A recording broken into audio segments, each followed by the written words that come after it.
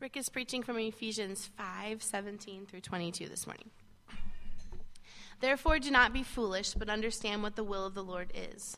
And do not get drunk with wine, for that is debauchery, but be filled with the Spirit, addressing one another in psalms and hymns and spiritual songs, singing and making melody to the Lord with your heart, giving thanks always and for everything to God the Father, in the name of our Lord Jesus Christ, submitting to one another out of reverence for Christ.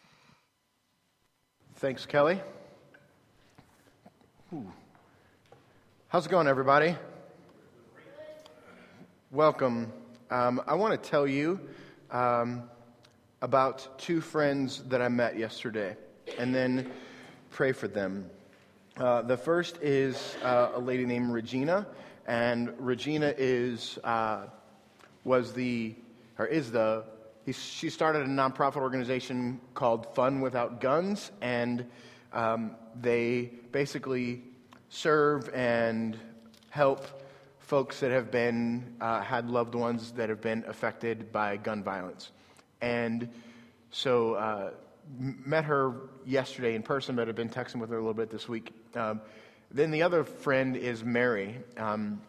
Mary is someone that Regina is serving, and you all and we got a chance to serve her yesterday through efforts of the Sharing Shed.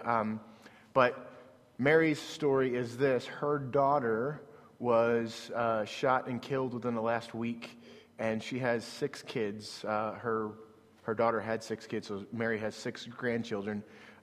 6 of them between, Jen, help me out, between 3 and 12 and 13. 2 sets of twins in that group. And so we went out to the Sharing Shed yesterday and got 7 beds actually, 1 for each of the kids and then 1 for Mary herself.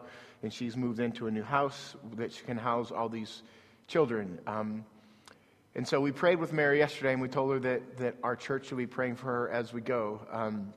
So Mary's situation is she's just lost her daughter, and these 6 children have just lost their mother to gun violence. And we moved them into a place in the city where basically on either side of her and across the street are all boarded up or burned up houses. And so it's a tough neighborhood where these kids are going to live in. But the really cool part about it is we were bringing stuff in. We had a bunch of stuff, obviously, but there were just 2 kind of random guys in the neighborhood, actually 3 kind of random guys in the neighborhood who stopped in and helped us move all the stuff in. So it's a tough neighborhood, but there's a sense of community that's there, and that's really cool.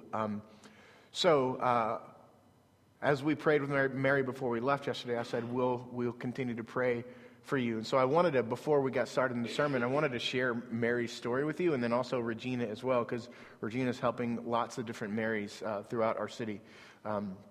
But I'd like to take a moment to pray for Mary and her kids and Regina and her ministry, and also just let you know of that situation. There's probably going to be another opportunity like the first or second Saturday in December for us to serve Mary again, to get some more stuff to her as she kind of settles into her place. So let's pray for Mary and her family together. So I'm going to vocalize the prayer, but God is cool enough to hear your prayer too. God, thank you so much for the opportunity that you've given to us to connect with the Sharing Shed that is able to do things like we did yesterday, Father. Lord, I pray that your gospel foremost would go out, Father, and that Mary would know that we were there with beds and tables and chairs and stuff because of who Jesus is and what he's done in our lives, Father. And God, I pray, Lord, that you would be near to her as she has woken up this morning for the first time with these children in her house with her, Father. Lord, I pray for protection for those children. God, I pray that they would sense that you love them, and not just that you love them, but there are people in this city, in this world that love them and care for them, Father. And Lord, I pray that they would somehow be pointed to your gospel and to your truth and to your glory. God, I pray also that you would give us opportunity to serve this family again, and not just serve them with tangible things, Father, but serve them with the gospel, Father. And Lord, I pray that you would teach us about how you love us in the midst of this, Father. God, and I pray against pride that might well up in us. Look at what we've done. Look at how we've served, Father. But instead, we would see and be pointed back to your beautiful gospel and your beautiful Son and what he did to come to this earth to give of himself for our benefit, Father. And God, Lord, I pray, God, that we would, as we serve and as we love and as we engage with our community, Father, that we would be reminded of your great love and your great gospel and the beauty and power of your Son, Jesus. Father, change us by the power of your gospel. In Christ's perfect name, amen. Ephesians 5, 17 through 21. We're going to end today on what's becoming one of my favorite verses in Scripture, Ephesians 5, 21. But before we get there, I want to show you a few images. And I want you guys, there's 4 images here, and I want you to look at them. And then first of all, figure out what they are. And then what the 4 images have in common. All right? Kind of a fun little game to start our day with. All right? So hit that first one. What is that? Do you guys know what that is? Speak louder. Turkey? Is that what you said? A rumble strip? I think Kelly was on the right. Yeah. It's a rumble strip. So what does a rumble strip do? It rumbles. Good job. Keeps you on the road. Very good. Good. Well done, Sheridan. It's almost like I planted you there to say that. Next one. What's this? Besides a little boy showing you his butt.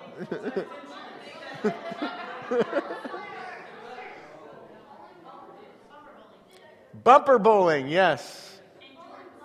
In jorts. Lay off. Poor kid. It's not his fault.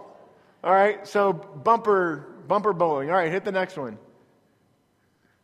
What is that? It's a guardrail. That's right. It's a nice guardrail, too. Look at how clean and pretty it is. It's probably just been put up. And a little reflector thing there. Is that a reflector thing? Is that the technical name for it, maybe? All right, a little reflector thing there. All right, one more. Hit the next one. What is that? That's all I heard. Ski gates. Yeah, that's a good one. Good job, Mia. No. Oh, I don't know. Maybe. Ski gates. All right, so what do those 4 things have in common? They keep you inside the lane. So yeah, there you go. They guide you, right? They help you, they show you, they guide you. They're guideposts of some kind. All right? That is the point of the sermon today. One of the most frequent things that I get asked as a pastor is, what's God's will for my life? Have you ever asked anybody that? Or have you ever thought that? Have you ever rhetorically thought that? What does God have for me? Should I take this job? Should I not take this job? Should I go to this school? Should I go to that school? Should I send my kids to this school? Should I send my kids to that school? Should I live in this community? Should I live in that community? What should I do? What is God's will for my life? Those are kind of big, grand things, but I think there's also a little bit more nuanced when we're seeking God's will. Should I have a broken relationship? Should I seek, what sort of restoration should I seek in that broken relationship? Should I seek just me forgiving them or them forgiving me and that forgiveness and then leave it there because that relationship may not be the best for either one of us? You see the subtle differences there? Clearly the Scripture teaches that we need to forgive and ask for forgiveness, but the more nuance is, what do I need to bring full restoration to this relationship? Or what would it look like for me to forgive this person? What does forgiveness even look like? Or another nuanced thing is, how should I give myself away? God is calling you. That was in my prayer for us, for Mary, but also as we engage this life as a church together, it's an obvious call for us to give of ourselves.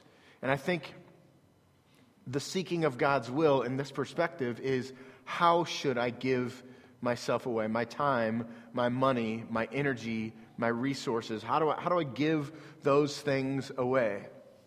And then how would I be? What would sacrificial giving of those things look like? And specifically, and I think it's good for us to think about these things. I think it's good for us to pray about these things. What exactly does it look like to forgive? What exactly does it look like to seek restoration? What exactly does it look like to give myself away? And then this is a question that I ask of myself pretty consistently, and I try to ask of people that I'm surrounded by. Like, what's my purpose? What's my mission? What's my purpose? What's my mission? What's my family's purpose? What's my family's mission? And then what's like our church's purpose and mission?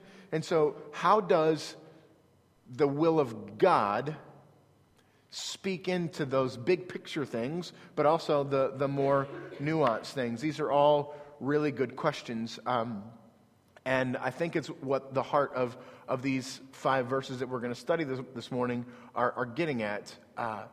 Like, what is our purpose? How do we define this, and how do we find these things? And I think it's really interesting that if you've been paying attention, I've said through every sermon that I've preached in this series that the book of Ephesians is a letter, a personal letter written by a man who cares very deeply for a church in an area. These are instructions to a church that appear in a personal letter.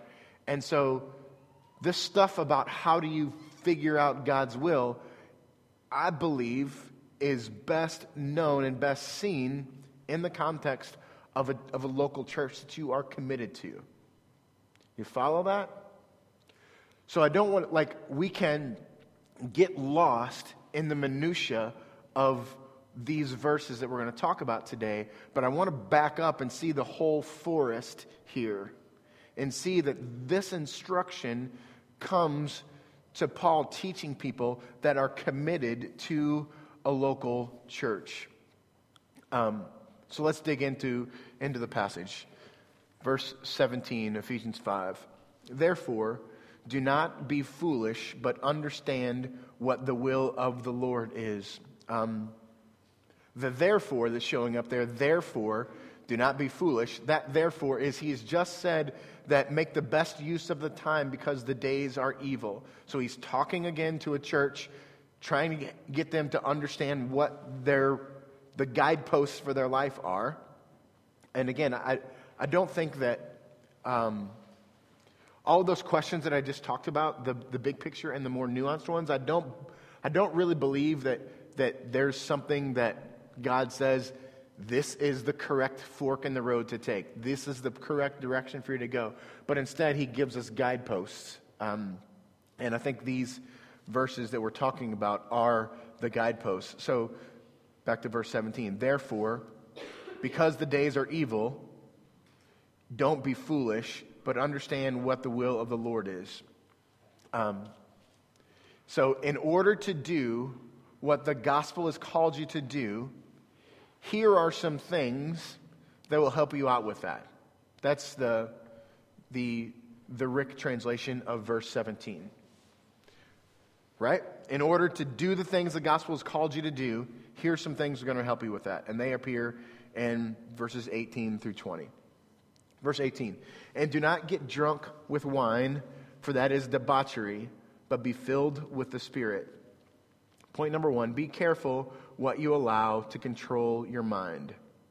So, the first phrase there, don't get drunk with wine, is both a specific command and a metaphorical command. So, the specific command is don't get drunk. Very simple. Don't get drunk. The more nuanced metaphorical command here is be careful with what you allow to control you. Let me explain why this means it's not just specific, but it's also metaphorical. And that's what comes after the comma there. Do not get drunk with wine, comma, for that is debauchery. This word debauchery is a Greek word that means excess. Do not get drunk with wine, for that is excess. That's much, that's extra. The deeper nuance of this word excess means to be controlled by your impulses, to gratify your cravings, to gratify every one of your cravings. Don't get drunk with wine, because that leads you to trusting in your own cravings and giving into them with consistency and with excess. Do you understand? Does that make sense to you? So this whole thing, and well, let's just see what comes after this. Don't get drunk with wine, for that is debauchery, but be filled with the Spirit. When you allow your impulses to guide you, bad stuff happens to you. But instead, be filled with the Holy Spirit. Imagine a gatekeeper or a filter. My parents live in like a little gated community in Illinois, and there's a guy who sits in the little guard shack, and like it's gated, but the gates are never up. They're always never down. They're always up, so you can just drive right on by. And this is really funny. Dude sits in his little guard shack, and he's got his little clipboard. And when he sees a car pulling up, he gets out and like kind of walks out of his guard shack with his clipboard in his hand, and he just waves at you. Like, I've been to my parents hundreds of times, and never once have I engaged in any way with the guard other than that one. Just give him a little wave. So what's he doing? Whenever this happens, and I like acknowledge it and pay attention to it, and I get to you guys like talk to my mom and dad. You guys pay like dues to your subdivision that pay this guy. Like, and he doesn't even write it. He's got his clipboard, but I've never seen him write anything on it. I've never seen him stop anybody. I've never seen anyone stop and talk to the guy. Like, he's doing nothing. He's absolutely doing nothing. And he's got a little like 4-inch TV that he's in there watching his TV and waving at people as they come by. But he's a guard. His job is to keep the bad people from coming in, but he does a really poor job at it. And this verse is that guy. And it's silly, and the analogy is silly and doesn't amount to much. But I think that as we try to understand what God is calling us to do, who He's calling us to be, how He's calling us to love and serve and forgive and engage with our communities, like, this is vital for us to be careful about what we allow to influence us. And it's interesting that I would say that it is probably likely the biggest, the most frequent question that I get asked from a pastoral sense. What should I do? Fill in the blank. What should I do in this scenario? And probably if you guys are really honest with yourselves, you would think like there's a question that's in front of your mind. What do I do here? That you would love to know God's will for your life, like what God wants you to do here in this particular situation. Like, that consumes us. Am I doing the right thing here? And if we're really truly consumed with that, here's step one. Be careful what you allow to influence you. I don't think we're as careful as we should be. At least, I don't think I am. Next one, hit that next slide. Verse 19, addressing one another in psalms and hymns and spiritual songs, singing, making melody to the Lord with your heart. So what this is telling you to do, if you want to know God's will, you should walk around singing all the time. For those of you who live in my house, sorry. Kelly's laughing because she knows how I sing. Really poorly. So, contextualize this verse. These folks so the Psalms, what we know as Psalms 1 through 150, were their hymn book, their song book, and these are God's word revealing who God is and his character and how he loves us, those psalms, those poems were set to music. A couple weeks ago, we learned about how some particular psalms, the Hallel songs, were written for music. And so God intends, let me back up. The church in this culture would set Scripture to music for the purpose of having them have these biblical words in their brains with some consistency. That's why I say, with a lot of consistency, you take an important verse or important phrase in a verse and put it in your phone and have it go off every Thursday at 3:30 in the afternoon so you can be reminded of it. And that's this verse. It's not necessarily running around singing, but in this context, the idea was the songs that we sing are the songs that we sing so that we can put the gospel in you. And you can be, with a melody, you can be reminded of what's happening, like to put God's word in your heart and in your mind. So, in order for us to put ourselves in a place where we are connecting with God's will and what he has for us, put God's word into our beings. Spend time in the Psalms, spend time singing, spend time thinking about the Lord. This is important for us to connect with. Next verse, verse 19, or verse 20. Giving thanks always and for everything to God the Father in the name of our Lord Jesus Christ. Number 3, live a life of gratefulness. I think it's really cool. So the last two called to worships last week and this week, we've been thinking about thankfulness. And that's something that Josh has led us in as we were kind of thinking about what to do. Josh kind of crafted this idea, and it's a really good idea. And this morning was really cool to pray for our friends, our new friends and our old friends. But one of the purposes is, and it's cool to think about this in the month of Thanksgiving, the month of November, because our minds are kind of predisposed to being thankful, to being grateful. And again, don't get lost in the woods here. Like, we are to be thankful and grateful, and that helps these are guideposts for our brains, for our bodies, for our spirits, for our minds, to think about what God is calling us to do. Are we wanting to know what God is calling us to do? Here's a guidepost. Live a thankful life. So I've got a few non-rhetorical questions. All right? What are you grateful for? Non-rhetorical means you say it out loud. So give me something that you are grateful for. Heat. That's right. Especially in this room. 2 weeks ago, it was in the 50s in here, or low 60s? Yes, I'm thankful for heat. Yes. Grateful for heat. What else? What else are you grateful for? Family? All right.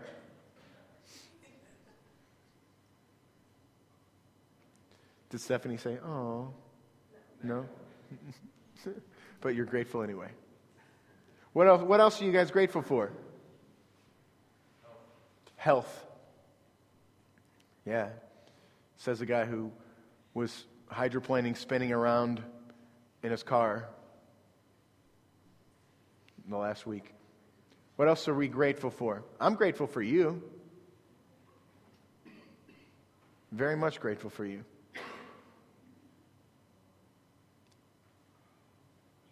Living close to my mother-in-law in the season.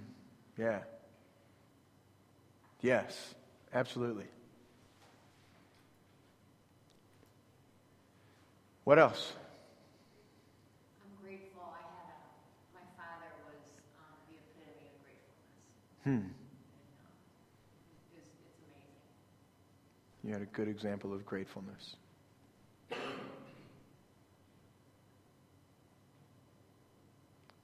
What else are you grateful for?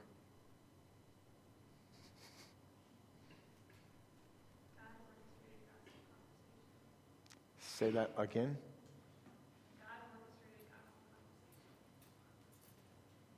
That's really good.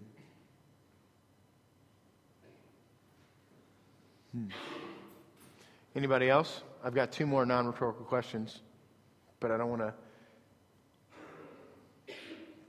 breeze past them.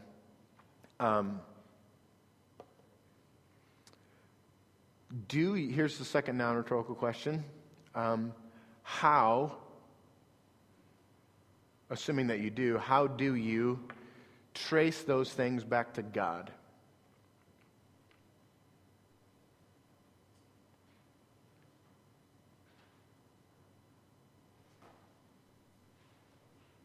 Does it make sense? My father was a depression child. His father abandoned him and his 2 sisters and his mom when he was 6. So I believe that this was something that God put in his heart because his life, there was no reason for him to be grateful outside of what God was doing in his heart. That's an incredible legacy. That's great. Katie, how do you trace back living close to your newly widowed mother-in-law? We never intended to stay in that house when we bought it, and the housing market crashed. And so we were stuck, but it turned out to be a really great thing. That's good.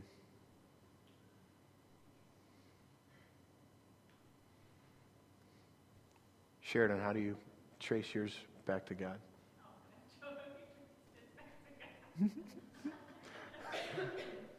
Joe, how do you trace Sheridan's back to God? That's hard to believe.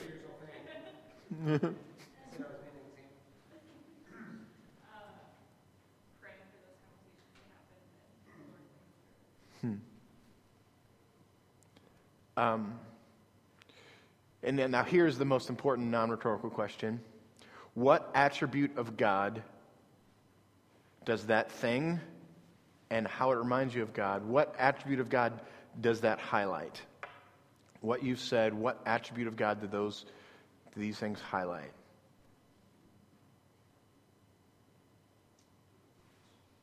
What's that? Grace. Yeah. Yeah, that's true for everything everyone has said. And so the point, these are non-rhetorical questions that I'm intending for you to think about and engage in your brains, and hopefully not just those that have been vocal are actually thinking about these things, to think about, okay, here's something that I'm grateful for, and what does this tell me about God, and what attribute does this reveal about his character? And when we spend time considering that, and not just individually spend time considering that, but collectively spend time considering those things, our brains go to a place where we connect with the attributes of God and who he is, and all of those things in our hearts, in our minds, our focus and our attention is on him. And when that happens, we can trust that we are being guided by the will of the Lord to particular places. Do you follow that? How do we find the will of God? Engage in community, pray, study. All of these things that we've talked about create in us this idea and this understanding that we begin to understand the nature and character of God, and as such, we can trust his will for our lives. Now, all of that gets us to verse 21. And so I kind of go through cycles in my world and in my life of favorite verses. There's been 5 or 6 of them in my life, and this one is steadily gaining on number 1, because I think that this verse is so vitally important. If we as individuals and we as a collective church lived our life under the guidepost of this verse, our worlds would be completely changed. Submitting to one another out of reverence for Christ. Submitting is the Greek word hupotasso, which is a military term it appears most in military perspectives, to willingly place yourself under. Think of a private willingly placing himself under the commands of a superior officer. But the difference here is it's hierarchy. You guys know what I'm trying to say. There's a hierarchy to this idea that I'm going to submit to someone who has a position above me. Like a child submitting to his parents, like an employee is submitting to a boss. That's the straightforward definition of this word. But the beauty of this word in this context is it's talking about Christ submitting to you, which is backwards. You follow that? What he's commanding you to do, what he's calling you to do, what all of these guideposts, the being grateful, the singing songs and hymns and spiritual songs and all this stuff, all this seeking of the will of the Lord, comes down to this idea that you would willingly place yourself under someone who probably doesn't deserve it. Submitting to one another out of reverence for Christ. That's out of reverence for Christ means because he did it first to you, you do it for those around you. There's something on the screen. Let's just want you to, this is bad sermoning right now, but I want you to just stop and read that silently to yourself and consider Christ.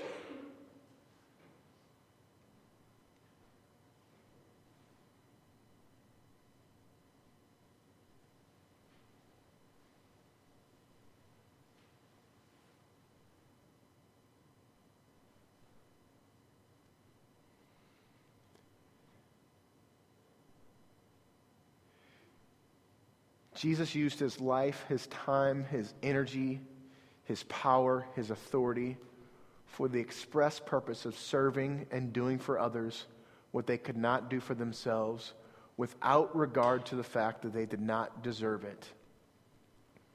All of this was compelled by his love for God and people.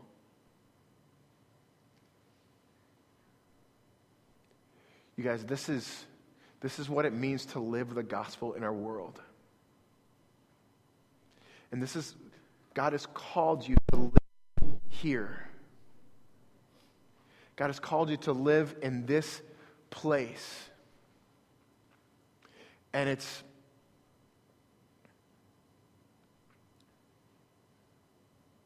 like the heart of who we are. The heart of where God is taking us. We started out with this idea that we're consistently consumed with this idea of what God's will for my life is. This is it. Like, what do you have? Where do you have time, energy, power, authority? Where do you have those things? In what areas do you have those things?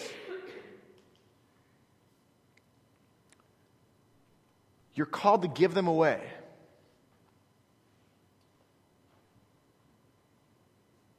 Think about all of the stuff in this world that drives you crazy.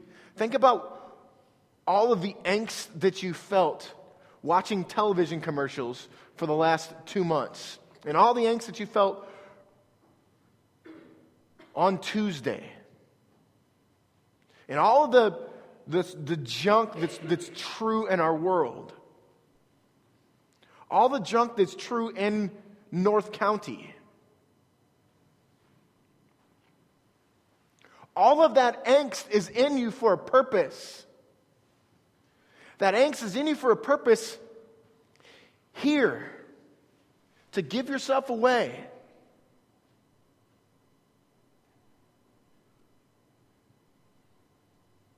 And don't miss the last sentence there. All of this.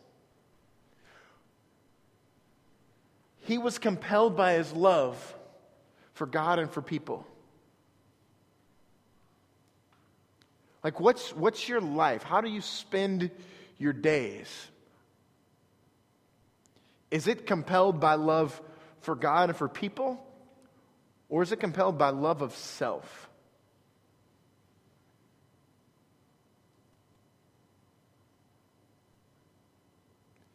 That seems really harsh to say, but can I say that I feel a deep need to repent of that. Because I've got the microphone doesn't mean that I've got it figured out.